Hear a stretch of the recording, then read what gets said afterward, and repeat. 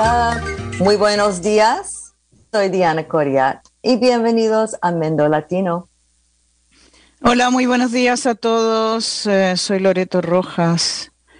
Nuestra radio, KZYX y Mendo Latino son apoyados por nuestros miembros y también por Ukiah Natural Food Co-op, presentando una amplia variedad de productos para ayudarle a mantener un estilo de vida saludable con suplementos naturales y orgánicos, elegidos para su confianza, como también combinaciones homeopáticas y herbales. Abierto todos los días para todos, de 7 a.m. a 8 p.m. en la calle Kobe y State. Para más información, pueden contactar a ukiahcoop.com. Y hoy también somos muy afortunados de contar con el apoyo de nuestros miembros y también de Good Farm Fund. Esta es una organización comunitaria que ofrece apoyo directo a pequeños agricultores con el objetivo de aumentar la seguridad alimentaria local en el condado mendocino. Para más información, por favor visiten goodfarmfund.org o Good Farm Fund en Instagram y Facebook, las redes sociales. Sí, gracias a todos que nos apoyan y a KZYX. Nos pueden escuchar a Mendo Latino el segundo y cuarto lunes de cada mes a las 9 de la mañana. Les invitamos a visitar nuestra página de Facebook, que también se llama Mendo Latino. Danos una me gusta o un like y escríbanos con sus comentarios y sugerencias y comparte la página con sus familiares y amistades. Y fíjense que hoy tenemos un tema muy interesante que es el tema sobre la vacunación para los niños entre 5 y 11 años de edad.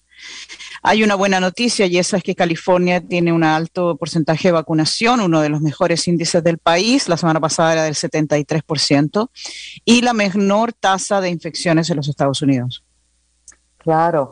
Sin embargo, todavía parece que hay muchas preguntas. Ahora recién han abierto la vacunación para niños de 5 a 11 años y es una conversación muy importante tener para que ustedes tengan más información sobre las vacunas. Sí, y de vuelta a las estadísticas, desafortunadamente el porcentaje de niños y adolescentes que se están enfermando es el más alto en relación a las otras edades, alrededor del 15%. Claro, y por ende esa vacuna va a ser obligatoria en algún momento en las escuelas, creo que en julio para los grados 7 a 12 años, eso es tentativo. Y entonces sí, nosotros queremos ofrecer un programa hoy para ustedes. Lo programamos ayer porque nuestras queridas invitadas trabajan el lunes a las 9 de la mañana. Entonces, el tema de hoy es información y preguntas frecuentes sobre la vacuna de COVID para niños. Y contamos con Leah Collins, una doctora, y Erika Baumker, una enfermera pediatra. Y vamos a presentarlas en el programa de programación. ¿Ya, Rich? Sí, necesitamos la ayuda de Rich para que nos conecte a las redes. ¿Quieres contactarlo, Diana, de otra manera? No lo veo aquí en el estudio. Claro, sí. Mientras tanto, si quiere presentar a las... sí, esta conversación que tuvimos ayer con Lía y Erika Baumker, ustedes van a ver que fue muy interesante. Discutimos bastante con ellas dos. Una de ellas es, como saben, Leah Collins ha venido antes a nuestro programa. Ella trabaja en la clínica comunitaria de Anderson Valley. Entonces está constantemente trabajando con los muchachos y con las familias. Es una profesional bilingüe que estudió en la Universidad de Guadalajara. Y junto a ella vamos a tener a Erika Baumker, que es la enfermera especializada. Bueno, aquí está Rich, él nos va a poner la grabación ahora. Muchas gracias, Rich. Hoy, domingo 21 de noviembre, estamos pregrabando un programa de Mendo Latino para poder conversar sobre un tema de mucha importancia para ustedes, nuestra querida audiencia. Estamos hablando de la vacunación de COVID-19 para niños y niñas de 5 a 11 años. Hay muchísimas preguntas sobre el tema y para contestarlas hemos invitado a dos profesionales médicos, la doctora Leah Collins y Erika Baumker, una enfermera pediatra. Bienvenidas a las dos. Muchas gracias. Buenos días, bienvenidas. Voy a presentar a Leah. Leah Collins, la querida Leah Collins, porque ha estado con nosotros varias veces en la radio, nació, se crió y se educó en Anderson Valley, es un local. Se graduó de la Escuela de Medicina en la Universidad Autónoma de Guadalajara en México, un programa de medicina para ciudadanos estadounidenses entrenados para ser médicos en México y los Estados Unidos. Ella trabaja actualmente en la clínica de Anderson Valley como coordinadora de COVID. Junto con su equipo ha vacunado a más de 2,600 miembros de la comunidad. Su enfoque es la vacunación, prevención, educación, apoyo y exámenes de prueba relacionados de COVID-19. Bienvenida, Leah. Y también tenemos junto a ella a Erika Baumker. Ella es una enfermera especializada en pediatría aquí en el condado mendocino. Ella se graduó de Ohio State University con títulos en nutrición y en lengua española y trabajó en salud pública e investigación clínica antes de estudiar para ser enfermera. A Erika le apasiona la promoción de la salud en la primera infancia y ella está atendiendo a nuestro condado también como comisionada de la comisión First Five mendocino, de la comisión, perdón. Erika atiende a pacientes de Adventist Health Ukiah Valley Pediatrics y de Redwood Medical Clinic en la ciudad de Willits. Bienvenida, Erika. Gracias. También queremos agradecer a los y las promotores de salud de Willits, quienes nos han enviado las preguntas que se escuchan con mucha frecuencia. Entonces, eso ha nutrido todas las preguntas que tenemos sobre este tema. Bueno, arrancamos con la primera pregunta, que las dos pueden contestar si quieren. ¿Recomienda la vacuna contra la COVID-19 para niños de 5 a 11? Sí. ¿Erika? Sí, claro que sí. Es la pregunta más común de los padres en la clínica. Entonces, ¿por qué vacunar a mi hijo entonces? Sí, porque los niños pueden ser infectados con el virus. También lo pueden pasar a los otros. Entonces, si todos se vacunan, incluso los niños, podemos parar la propagación del virus y espero parar la pandemia. Sería muy bien.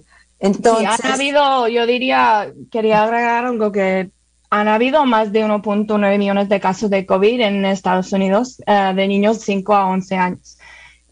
Más de 8,000 hospitalizados a través de la pandemia y más de 5,000 casos del síndrome inflamatorio multisistémico, que es algo bastante severo. Y los niños son como 10.6-11% de todos los casos actualizados desde el 21 de octubre. Entonces, si son 10% de los positivos de COVID, ¿cómo no los vamos a proteger? por supuesto. Wow, esto es como, se siente casi que no se escucha en los medios, como no llaman mucho la atención a lo que está pasando con los niños. Siempre han sido para mí como la población más olvidada durante esa pandemia, especialmente como no empezamos en vacunarles, ¿sabes? Eran de los últimos, entonces mucho hablando del control de vacunación, de mascarillas, como siempre olvidamos el hecho de los niños, el afecto en el desarrollo, el afecto en poder ir a la escuela.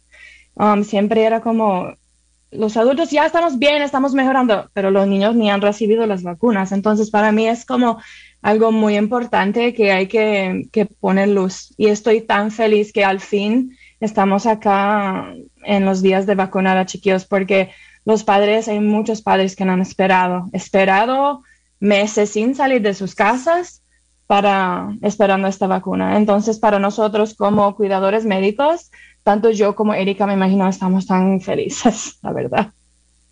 Muy bien, muy excelente. Bien. ¿Cómo, Erika?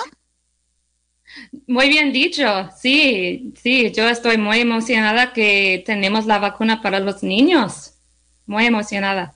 Entonces, ¿y qué vacuna está disponible en ese momento para niños? ¿Dónde está? ¿Cómo? ¿Qué vacuna está disponible en este momento para los niños? Sí, la vacuna de Pfizer, solamente de Pfizer ahorita. Y esta es la vacuna que usamos para los adolescentes también. Pero para los niños de 5 a 11 usamos un dosis que es un tercio de la dosis que para los adultos y los adolescentes. Y una de las preguntas que hemos recibido también es ¿cuáles son los ingredientes que se encuentran en esta vacuna? Sí. ¿Voy yo o vas tú, Erika? Adelante. Ese es como difícil, pero... Yo creo que es increíble. Es una vacuna muy limpia. Mi esposo es un farmacista, y él dice que en los términos más simples, la vacuna contiene sal, grasa, azúcar y mRNA. So it's very clean, muy, muy limpia. Y sí ha escuchado que la vacuna debe mantenerse a temperaturas muy bajas, ¿sí? Es porque la vacuna no contiene preservatives o conservantes. So es una vacuna muy limpia. Sí, y la mayoría de esos ingredientes que ella está mencionando, como ella dice, grasa, lípido, sal, potasio, esos son partes más íntegros de nuestro sistema, cuerpo. O sea, eso es lo que tenemos adentro del cuerpo. Entonces, ella, como lo dice, es muy benigna. La RNA mensajero, que sabemos que la tecnología de la vacuna está basado en eso. Y el único cambio entre la vacuna previa de la Pfizer y la pediatra es el uso de un buffer system que en realidad previene cambios de pH que puede llegar a dañarlo a lo largo. Entonces, es para que dure en la refrigeradora en la vacuna Pfizer 10 semanas. También la Moderna tiene ese ingrediente y la Moderna también dura más tiempo en la refrigeradora que la Pfizer. Entonces, es el único cambio, es muy leve y es para solamente dejar que se puede tenga más vida, usar más tiempo. Exacto, porque Pfizer ahora solamente dura 30 días en la nevera. Y sabemos que, obviamente, en todo el mundo hay muchos lugares que no siempre tienen un refrigerador, claro, un congelador. El congelador, que es el más importante. Entonces, una nevera, un refri es mejor para guardarlo. Entonces, 10 semanas para nosotros como una clínica pequeña es mucho mejor que 30 días. Entonces, es como el único cambio y es para mejorarlo. Ahora, naturalmente, la siguiente pregunta, ¿qué es este mRNA? ¿Verdad? El mensajero, que es la gran conversación, el gran tema aquí, ¿no? Porque según yo entiendo, no soy una médica ni nada, pero entiendo que esta es la parte que es más interesante porque es la tecnología que es nueva, ¿verdad? Uh-huh. Lía o Erika, quien quisiera contestar y explicarle a nuestra audiencia, ¿qué es este mRNA? ARN mensajero es algo que tenemos en el cuerpo naturalmente. Es lo que el ADN usa para cambiar y crear proteínas en el cuerpo naturalmente, en el estado normal. Entonces, la vacuna, que en realidad no es nueva, es la primera vez que lo hemos usado, pero se ha estado desarrollando esto por más de 20 años en Europa. Entonces, nuevo no me gusta porque a la gente le gusta tirar eso como manera de no usarlo. Es muy nuevo. En realidad no es muy nuevo. Lo que pasa es que teníamos que trabajar y hacer el research para poder mejorarlo, para que sea estable para usar y para que no se desgrada adentro del cuerpo. Entonces, lo que la vacuna hace es entra al sistema. Y en el citoplasma de la célula, que es la parte afuera del núcleo de la célula donde vive tu ADN, la ADN que que tú eres único como persona, tus células cómo dividen, cómo cambian. Y el ADN, claro. El ADN, sí. Perdóname. No pasa nada. Es que es interesante porque es difícil. Es un término que nosotros conocemos bien, pero en inglés o en español se dice de distinta manera. ADN, la ADN, sí. Eso es lo que hace una persona ser ellos únicos, ¿ok? Y eso es algo que cambia, que crea, que reproduce en la célula, el núcleo de la célula, ¿ok? El citoplasma de la célula es afuera del núcleo, ahí es donde está el RNA mensajero y se introduzca al cuerpo y fabrica una proteína inofensiva que desencadena una respuesta inmune que crea los anticuerpos para poder batallar el COVID. No sé si lo he explicado bien. Sí, pero... muy bien, claro que sí. Uh-huh. Esa conversación es tan necesaria para explicar, porque los padres, las madres están pidiendo respuestas y es muy, muy bueno escucharlo. Sí, entonces, esencialmente, disculpa Diana que te interrumpa. Dale. Esencialmente esto significa entonces que la vacuna no puede cambiar nuestro ADN, ¿verdad? Uh-huh. Porque se ha oído algunas personas que estas vacunas supuestamente cambian el ADN, que es muy raro, ¿no? Porque el ADN es lo que determina el color de nuestros ojos, sí, el largo o tamaño de nuestra nariz, ¿no? Cuando nosotros nos dicen, tú te miras como tu abuelito, es porque genéticamente algo vino y a mí me tocó, ¿verdad? Pero entonces esta tecnología, en realidad, tal como tú lo explicaste, Lía, está dándole un mensaje a la célula, pero no está entrando a cambiar el ADN dentro de la célula, ¿vale? Es para elicitar esa respuesta. Es como para darte, mira, tengo unas instrucciones, si los puedes seguir, vamos a crear una proteína que vas a guardar por si encuentras el COVID en vivo y lo vas a poder protegerse ante una infección. Y no tiene contacto con el ADN.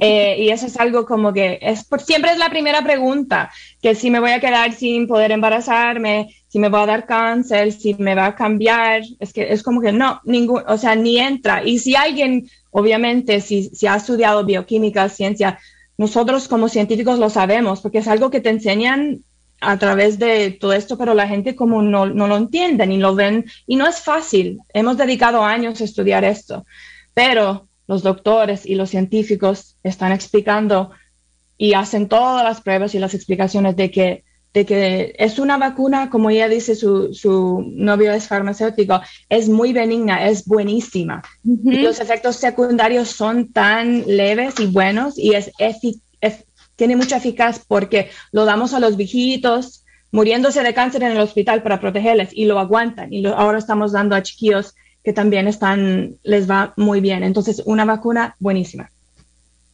Y se ha hecho, creo que Erika comenzó a hablar un poco de eso, pero vamos a hablar un poco más, volvemos al tema sabemos que había muchas pruebas en los adultos, pero ¿cuánto tiempo están haciendo pruebas en los niños? Eso también es una pregunta muy frecuente que hacen las madres y los padres sobre la vacuna. ¿Se han probado eso en niños? ¿De cuáles edades y por cuánto tiempo? Yo no sé por cuánto tiempo exactamente. ¿Lea sabe? Yo creo que eran 3 o 4 meses y después lo extendieron más porque el CDC y el FDA querían más. Entonces, no tengo exactamente tampoco los meses. Y estamos hablando de los clínicos científicos, o en inglés we call them clinical trials, ¿verdad? Los clínicos científicos. Y hay que recordar algo muy importante cuando estamos hablando de del desarrollo de la vacuna del niño comparando a los del adulto. No podemos descartar todo lo que hemos hecho con los adultos, ¿ok? Porque eso sirve como la base de toda la información y es fundamental al desarrollo del niño, porque estamos hablando de una vacuna, básicamente es la misma, solamente obviamente la dosis es más pequeña, pero estamos usando toda la información del adulto, porque el organismo es el mismo, solamente el sistema inmune es más reactiva como niño, entonces hemos ajustado obviamente. Pero no vamos a descartar que 1 billón de adultos han recibido la vacuna y nos ha ido súper bien. Entonces, los números aunque no fueron 10,000 niños, eran 3,000 niños en el científico clínico, no puede decir, eso fue muy, muy poco, porque siempre vamos a también ver los científicos clínicos previas de adultos y de los millones de personas que han recibido la vacuna, incluyendo adolescentes. Erika, ¿quieres añadir algo a esto? No, sí, exactamente. Es que Pfizer estudió la vacuna con los adultos, después con los adolescentes y ahora con los grupos de edad más jóvenes. Y como Lía explica, por todo este tiempo también a los quienes han recibido la vacuna en la comunidad. Porque tenemos que como reportar efectos adversos a la compañía, a VAERS, es un sistema de documentar a los efectos adversos. Entonces, siempre estamos colectando información. Muy bien. Vamos a hablar un poco de esos efectos adversos, pero primero hay una pregunta muy frecuente que nos han contado los promotores de salud de Willits.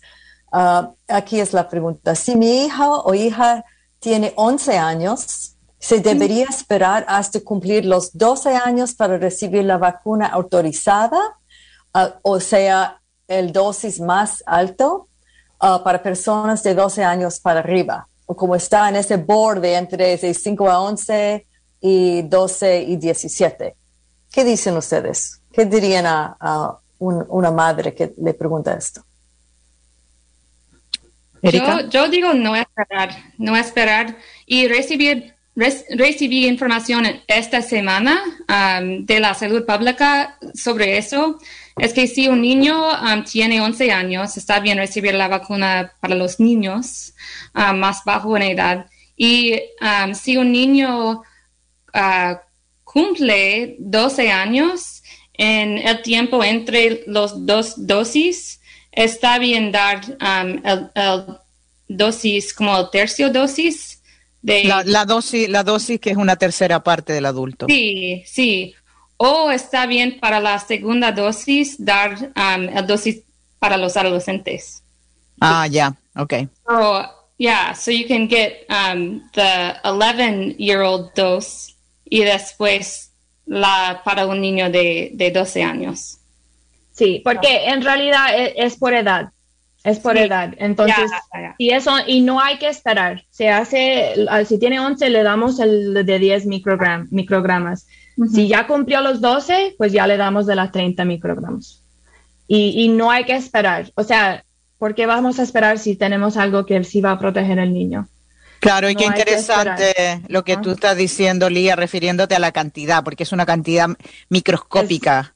No, tú estás diciendo esos microgramos, o sea, no es ni siquiera un miligramo, ni nada, o sea, es todavía más pequeña, son cantidades muy pequeñas, incluso para nosotros adultos. Quiero también decir que muchas veces referimos a niños como, por tamaño, por peso. Cuando estamos hablando de vacunas, nada que ver. Es por su sistema inmune, ¿ok? Y su edad. Y no tiene que ver con que sea, pues, pero un niño de 6 es tan diferente a un niño de 11. En realidad eso no va con vacunas, ¿ok? Estamos hablando de su sistema inmune y hay que seguir esas guías. Y es muy, muy claro y no se puede complicar la cosa. Si tienen menos, le damos ese dosis. Si tienen más de 12, le damos el del adulto. Y no pasa nada, porque ellos han trabajado para encontrar ese dosis perfecto para maximizar la inmunidad y minimizar los efectos adversos. Qué interesante, porque sí he escuchado a algunas personas decir que, pero mi hija es muy grande y parece una niña de 13, aunque solo tiene 10. Eso pasa mucho, ¿verdad? Muy interesante. Entonces, hablamos un poco de esos síntomas que experimenten los niños y las niñas, por favor. Sí, para los efectos secundarios de la vacuna, más comunes son dolor, ¿sí? Dolor del brazo, dolor de cabeza, y ¿qué más? Caldos fríos y ¿qué más tiene Lea? Fiebrecito, cansancio en el cuerpo, dolor de cabeza, pero en realidad no estamos viendo mucho. Se quejan del dolor de brazo que se encuentra con cualquier vacuna y no están reportando. La verdad, el sistema inmune de los chiquillos es increíble y casi no se notan. Y en realidad no es, obviamente puede haber, igual que los adultos, ¿verdad? Puede haber, pero no estamos viendo mucho. Oye, Lea, y en el caso, digamos, de que resulta que justo a la señora, su niña o niño, se siente bien enfermito, si tiene una reacción que tú ya estás diciendo que es bastante inusual, ¿verdad? Uh-huh. Pero, ¿qué tipo de medicamentos puede usar esta señora o estos padres para ayudar a sus hijos si están teniendo una pequeña reacción más fuerte y el niño se queja de lo que ustedes me estaban mencionando? De eso de dolor de brazo y gripilla, como les gustan decir, ¿verdad? Siempre yo digo, deja que el niño descanse. Es muy normal tener los síntomas por 24 horas y se les va a ir rápido. Muchos abundantes líquidos para el chiquillo. Y si está muy preocupada, siempre le pueden dar un poquito de, obviamente adecuado por su edad, un antiinflamatorio como un Tylenol o algo así de niño. Pero tampoco es algo que hay que darle. Si la mamá está insistiendo, pues yo digo, dale algo. Pero muchas veces con relajo y agua, eso se le va a ir rápido. Claro, es la reacción normal, ¿verdad? Es el cuerpo haciendo lo que queremos, creando la respuesta inmune, creando ese anticuerpo. Eso significa que está funcionando todo súper bien. Muy bien. Uh-huh. ¿Y qué pasa también una pregunta frecuente es que ya sabemos que hemos tenido mucho contagio comunitario y muchos niños ya han tenido COVID? Entonces, en el caso de que un niño o una niña ha tenido COVID, ¿necesita la vacuna?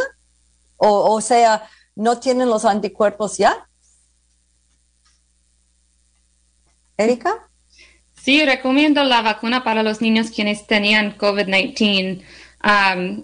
Ahora la investigación no ha demostrado cuánto tiempo está protegido contra el COVID-19 después de recuperarse.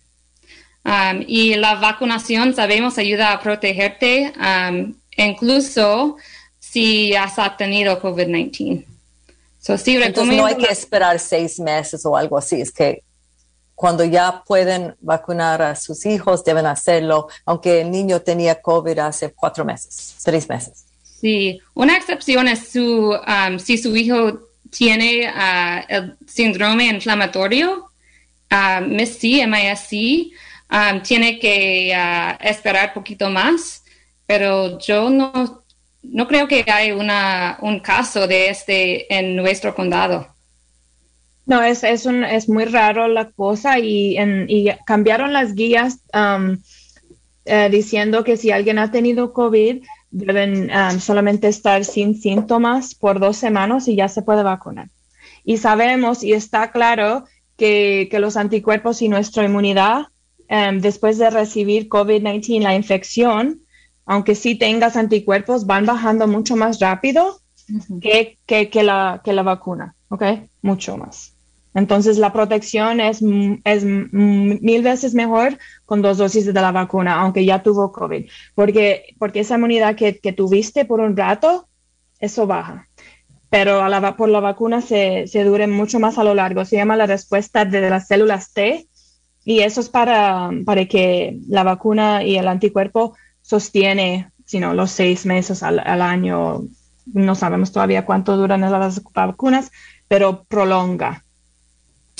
Bueno, quiero mencionar que para nuestra audiencia que ustedes están escuchando hoy, Mendo Latino, este es un programa que estamos dedicando para hacerle a la doctora Leah Collins y a la enfermera pediatra practicante Erika Baunker sobre la vacuna del COVID-19 para los niños de entre 5 a 11 años. Y usted está escuchando su radio comunitaria KZYX. Otra de las preguntas que hay es sobre los niños que tienen problemas con el asma. El asma es un problema bastante serio, desafortunadamente, que afecta a muchísimas personas, adultos y niños. Algunos padres piensan que quizás poner la vacuna de COVID-19 puede exacerbar los problemas del asma. Entonces, ¿deberían esperar de colocar la vacuna para los niños? ¿Existen estudios que están relacionados con la vacuna del COVID-19 y cómo afecta a las personas asmáticas? ¿Erika? Y las personas con condiciones crónicas, como para los adultos, los niños tienen más riesgo de complicaciones de la infección de COVID-19. Entonces, recomiendo la vacuna para los niños con asma. Y sí, tienen más riesgo. So, es importante vacunar a los niños ahorita. Es como el opuesto de lo que piensan. En lugar de esperar, por favor, hágalo más pronto. Sí, no hay contraindicación, es mejor, como ella dice. Es mejor. Gente siempre busca manera de poder descartarles de la vacuna y casi siempre es lo que ella... No, es el opuesto. Hay que ir, te toca. Claro, o sea, si el niño es asmático, la vacuna del COVID-19 no va a exacerbar su asma, sino que lo va a proteger de una infección más fuerte que tenga una carga viral mucho más grande del COVID-19. Okay. Sí, porque vamos a suponer que alguien que tenga asma, y si estamos hablando de asma con, crónica que está tratado y todo, mucho tratamiento de asma son esteroides. Esteroides bajan las defensas, más propensa a recibir la infección, más propensa a enfermarse. Queremos protegerlo. Claro. No es que la vacuna va a entrar a los pulmones a hacer una magia y no sé, propagar. Es el opuesto. Interesante. También otra duda que hemos escuchado, que se ha dicho mucho, bueno, Lea, tú habías dicho unas estadísticas que tal vez puedes repetir de nuevo, pero la gente dice, pero si los niños no corren el riesgo de sufrir la enfermedad de COVID muy grave o la muerte, porque hemos escuchado en los medios, en diferentes fuentes, que el riesgo es menor. ¿Por qué necesito vacunar a mi niño si solo se va a enfermar un poquito y después se pasa? Pues sí. Ok. Hay gente, y todavía no sabemos exactamente por qué, que se van a enfermar de COVID o no van a sentir nada, o se van a enfermar leve y se recuperan. Pero hay otros, y no sabemos por qué, pero se enferman grave, se hospitalizan, se ponen en coma, se mueren. Y lo hemos visto con niños, con jóvenes saludables, y obviamente por tales razones enferman gente mayor con otras condiciones comórbidas. No sabemos exactamente por qué hay ese rango de diferencia, ¿ok? Pero aunque los niños son menos propensos de enfermarse feo o de traspasarlo, no significa que no pueden enfermarse. Y esa estadística de 10.6% de todos los casos también hasta a mí me sorprendió, porque sí hemos dicho, hemos escuchado mucho de eso de que no están enfermando los niños, pero 10.6 de los niños es mucho. Y eso viene de la CDC, por si hay dudas.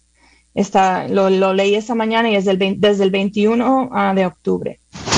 Entonces, obviamente, esos son muchos y tenemos que proteger a los chiquillos y muchos hospitalizados y esas complicaciones. Y algo que me gustaría decir que es importante, que sabemos mucho de COVID, ¿verdad? Pero hay algunas cosas que no sabemos, perdóname. Hay algunas cosas que no sabemos y eso es cosas como COVID a lo largo, long COVID, y eso son cosas que no sabemos las complicaciones a lo largo. Pero esas complicaciones a lo largo no sabemos. Entonces, no queremos niños enfermos que no vamos a saber a lo largo qué les va a pasar. Entonces, otra razón para que es importante vacunarlos. Claro que sí.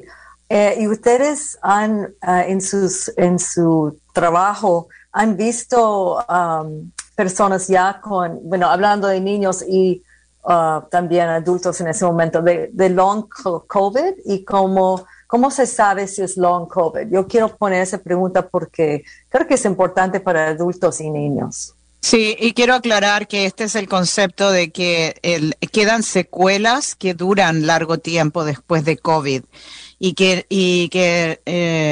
yo he estado leyendo algunos artículos, pero por supuesto les voy a dejar a ustedes que expliquen esto. Es lo que se llama en inglés long COVID, en español diríamos las secuelas a largo plazo de COVID. Pues hay mucho, como dije, que todavía no sabemos, pero sí he visto pacientes que han tenido COVID como desde 8 o 10 meses pasados y todavía no pueden oler nada, pero nada, ni saborear nada. Dolor, fatiga, se cansan con una pequeña caminata. Gente de mi edad, frustrados, no saben qué hacer. Los doctores no saben qué hacer porque todavía no sabemos cómo eso les va a afectar a lo largo. No tengo nada de experiencia con eso con los niños, la verdad, porque tampoco hemos tenido aquí en nuestro condado tanto tasa de COVID, gracias a Dios, y yo creo que es por los esfuerzos de vacunar, y tanto trabajo que hemos hecho, pero obviamente hay otras partes de los Estados Unidos que me imagino que se están viendo y se están estudiando, pero todavía no sabemos la secuela. Y yo he visto estos síntomas en los niños y los adolescentes de no tener sabor ni oler, síntomas así. Sí, está pasando con los niños también.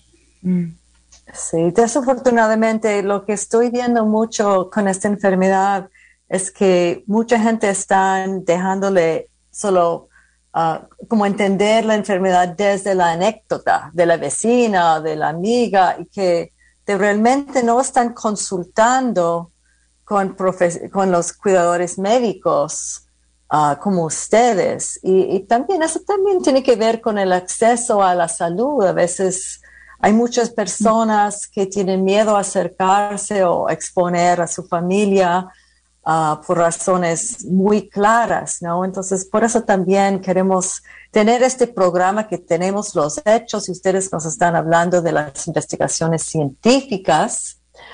Y seguimos con las preguntas. Entonces, después de la vacuna, ya nos vamos a vacunar los niños y las niñas. Y después van a la escuela. ¿Tienen que utilizar mascarillas? Porque ya tienen la vacuna, ¿no? Sí, claro. Tenemos que llevar las mascarillas para no transmitir al virus a los otros. Sabemos que si ha recibido la vacuna, sí puede transmitir el virus, menos, sí, pero sí es posible. Sí, esta vacuna pediatra es eficaz de 90%. Uh-huh. Entonces, en los casos clínicos significa que las personas, desde todos los que recibieron la vacuna, 3 sí salieron con COVID, aunque tuvieron la vacuna, ¿ok? Entonces, eso nos da el eficaz de 90%. Entonces, como ella está diciendo, como quiera, lo pueden tener. Y sabemos que lo llamamos los casos breakthroughs en inglés, ¿verdad? Lo hemos visto tanto con los adultos. Entonces, puede pasar con los niños también. Y desafortunadamente hay muchos niños y adolescentes que todavía no están vacunados. Entonces, si todos están compartiendo en la escuela, todo el mundo tiene que llevar mascarilla. Porque hay hasta empleados, profesores que no están vacunados todavía. Entonces, obviamente ayuda al individuo protegerse con la vacuna, pero si no todo el mundo está, pues hay que seguir con mascarilla. Claro, y esta es una de las cosas que el doctor Andy Coren, que es nuestro oficial de salud en el condado, o sea, es la autoridad legal más alta que habla sobre la salud pública, y él estaba informando también que no han habido casos de contagio masivos en las escuelas. Entonces es muy importante que las familias sepan que hay que continuar con el uso de las mascarillas en lugares cerrados, en lugares públicos donde no podemos conservar la distancia física necesaria. Todavía continúa siendo importante, ¿no? Para cubrir ese 10% que estaba mencionando Lía. Uh-huh, y otra de las... Disculpa, Erika, ¿querías agregar algo? Pues sí, llevar la mascarilla también tiene el efecto secundario de evitar bajar el riesgo de transmitir otras enfermedades, ¿sí? Y esto nos ayuda mucho en la clínica y en la escuela a quitar el riesgo de otras enfermedades, como digo, como un efecto secundario de llevar las mascarillas.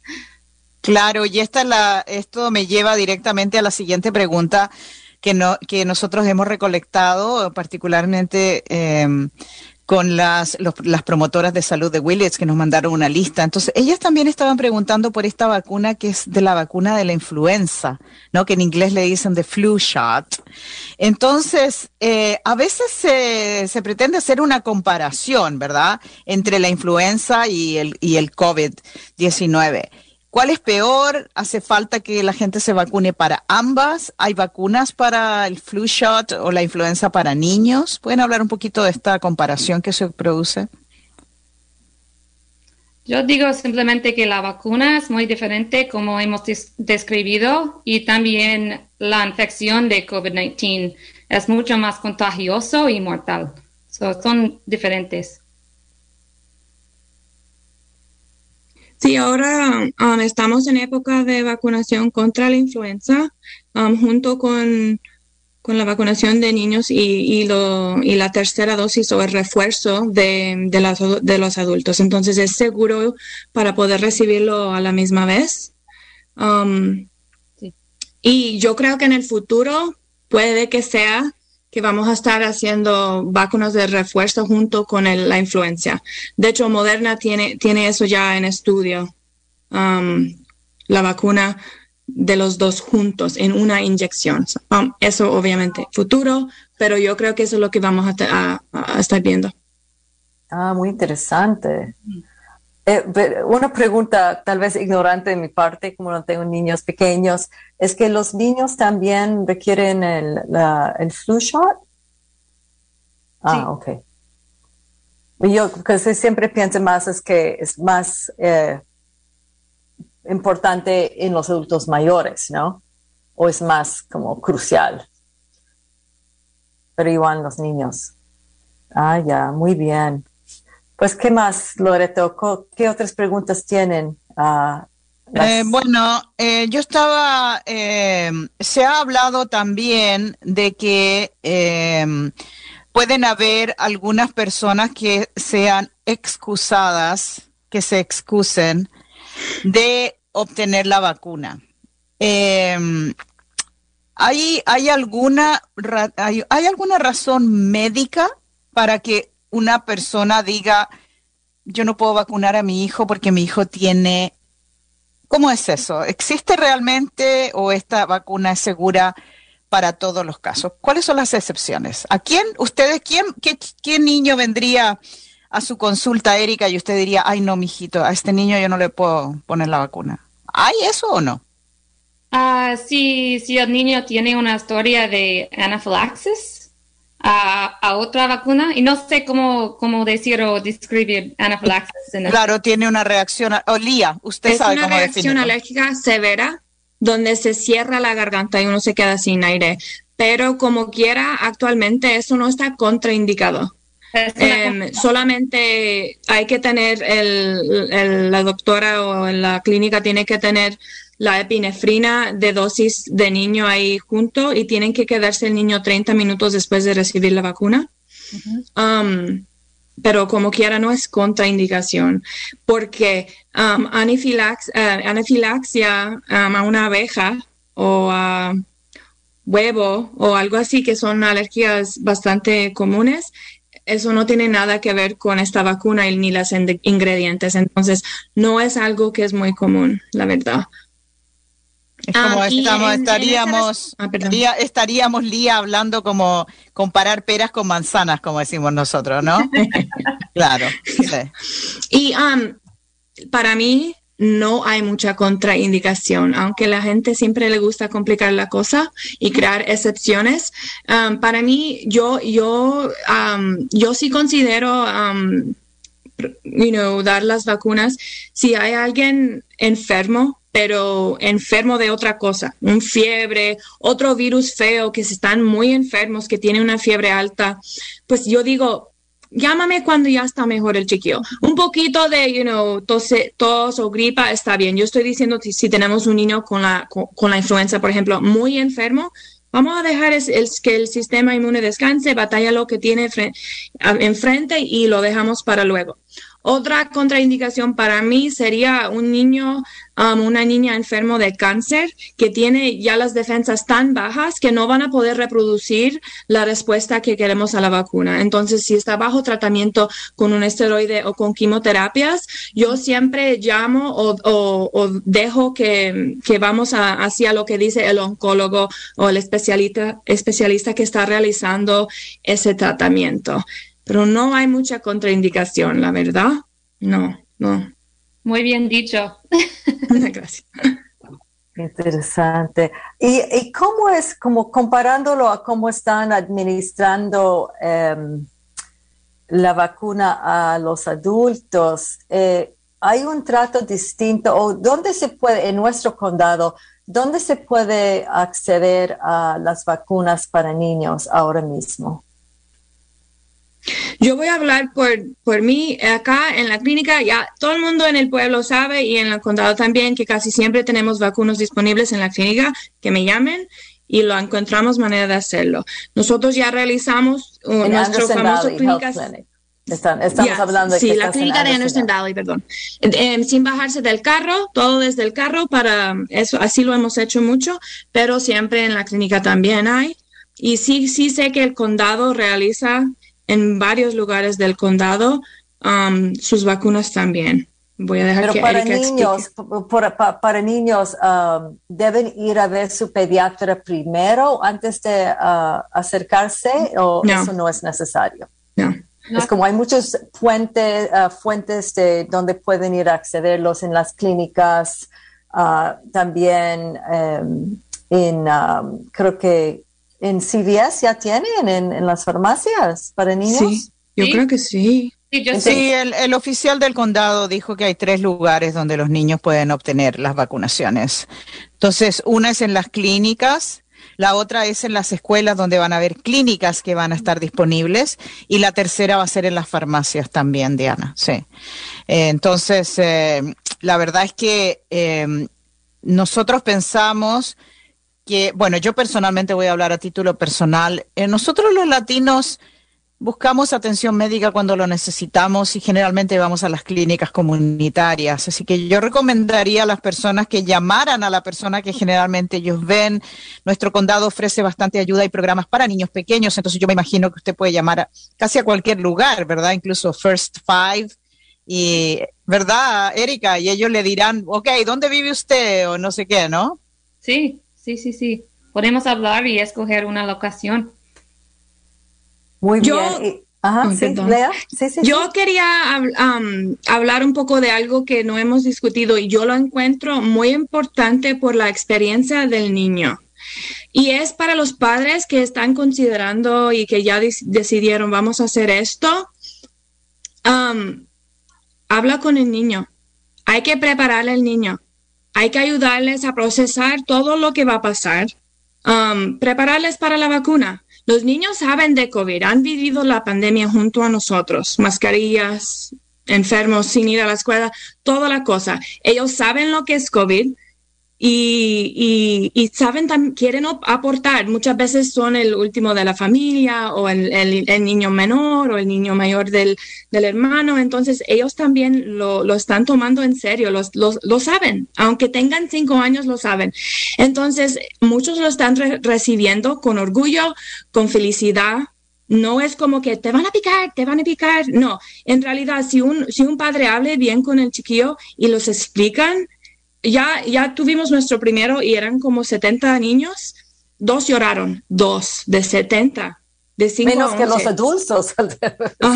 Y a mí me impresionó y tanto porque ellos sabían, estaban bien preparados, muchos estaban felices y siempre al final me dicen, ya pasó, esto no dolió, nada.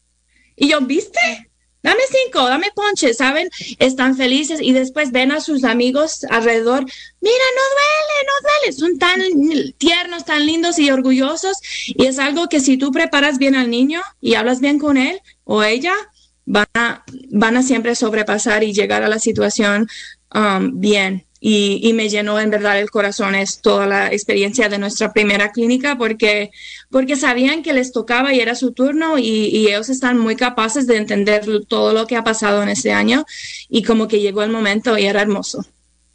Hermoso. Y Erika, también has tenido varias experiencias. De hecho, sugeriste que en el programa hablamos de las preguntas frecuentes de los niños y las niñas. Dale.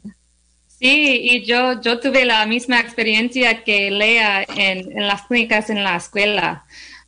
Y sí, la pregunta más común de los niños es si va a doler. Sí, si va a doler. Y yo digo, pues a veces duele poquito, a veces no duele. Y eres un niño muy bravo y sano por recibirla. O valiente, muy, muy valiente. Valiente, ¿no? Sí. Ajá. Muy bien, qué bueno, qué alegría saber que hay bastante información, según yo entiendo, para las personas que quieran obtener la vacuna, y es muy importante que hay una campaña de vacunación, se están haciendo esfuerzos no solo en nuestro país, pero también en muchos otros países, en nuestros países de orígenes también. Sí. Así que, por favor, si usted tiene alguna pregunta, le sugerimos que llame directamente a su clínica, porque este es un programa pregrabado, no podíamos, por cuestiones laborales, la doctora y la enfermera practicante pediátrica no podían estar con nosotros en vivo. Ahora que usted está escuchando el programa, que es el lunes, entonces nosotros estamos grabando el domingo. Estamos perdidos en uno de esos enigmas del tiempo, pero les invitamos a contactar a sus proveedores de atención primaria, médicos, pediatras, clínicas comunitarias, en las escuelas preguntar también si usted tiene dudas. Usted puede ir directamente a la escuela y decir, oye, ¿dónde yo puedo hablar con alguien que me explique bien cómo es esta cosa, no? Porque van a haber muchas campañas. Según yo entiendo, el condado quiere que la mayoría de los niños se vacunen a partir de hoy. Ya empezó la vacunación, ¿verdad? Sí. Hasta el mes de enero. Eso fue lo que escuché del doctor Coren, que él esperaba un gran porcentaje de personas vacunadas, de niños en este caso, ¿verdad? Sí.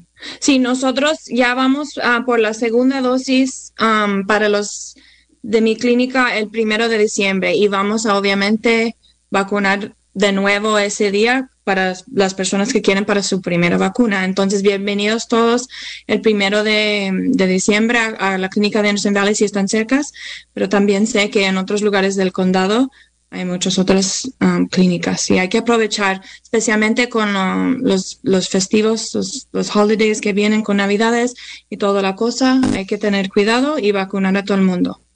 Sí, es que no podemos bajar la guardia en este momento. Es como dice Lea, estamos acercando los días festivos, las Navidades, donde tienden a tenemos después muchos brotes. Uh-huh. Yo recién estuve en Ecuador, es un lugar donde se están vacunando mucho en este momento. Han pasado terrible allá, pero ahora mucha gente se han vacunado, la mayoría, pero no han bajado la guardia. Entonces, todavía todo el mundo usa su mascarilla hasta en el aire libre, en el público, ¿no? Cuando están afuera, y no ha pegado mucho la variante Delta, y porque la gente no había bajado la guardia. Entonces, sí, rogamos a nuestra audiencia también que se cuiden muchísimo durante esos días festivos, por favor. Y no sé si ustedes, Lea y Erika, tienen algo. Falta 2 minutos, pero si tienen la última palabra, ¿qué quieren decir a nuestra audiencia? Por favor, vacúnense. Sí, que yo diría que los riesgos que a veces inventamos o tenemos, los miedos que tenemos en la mente, nunca van a ser tan peligrosos una vacuna que COVID-19. Y hay que siempre recordar que para mí la infección los beneficios de la vacuna siempre van a ser mucho más importantes que esos riesgos pequeños anecdóticas que dice la Diana, que son los que escuchan por ahí, que en realidad la vacuna es eficaz y es bueno y es seguro para todos. Para adultos, para adolescentes, sí, para niños, para niñas. Entonces, vamos, gente. Loreto, última palabra. Sí, gracias, Diana. Y para terminar, yo también quiero recordarle a nuestra audiencia que por favor se laven las manos, usen sus mascarillas, mantengan su distancia y si están en un lugar cerrado con muchas personas, recuerden tener una corriente de aire para ir cambiando el aire, tener aire fresco. Así que para poder disfrutar a gusto con la familia. Sí. Y aprovechen a ir por las pruebas gratis, eficaces y rápidos que hay por el pueblo. Bueno, muchas gracias a todos por escuchar Mendo Latino. Gracias a ustedes por tomar tiempo el domingo para contestar esas preguntas tan importantes, urgentes. Gracias. Sí. Bueno, querida audiencia, acaban de escuchar un programa pregrabado de Mendo Latino sobre la vacunación de COVID en niños de 5 a 11 años. Y si han perdido una parte o quieren escucharlo de nuevo, compartirlo con sus amistades, pueden encontrar la entrevista en nuestro canal de YouTube y nuestra página de Facebook y también en KZYX, en Jukebox. Sí, y también queremos agradecer a quienes participaron en este programa hoy, a Rich, que es el ingeniero de sonido, quien facilitó este programa y nos conectó con nuestra audiencia.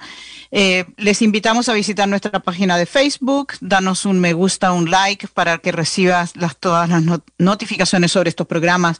Puedes oír los programas anteriores, mandarnos ideas de temas, comunicarte con nosotras.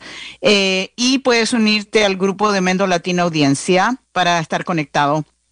Nos vemos aquí en KZYX de nuevo en 2 semanas, el lunes 13 de diciembre. Muchas gracias a todos por escuchar Mendo Latino hoy.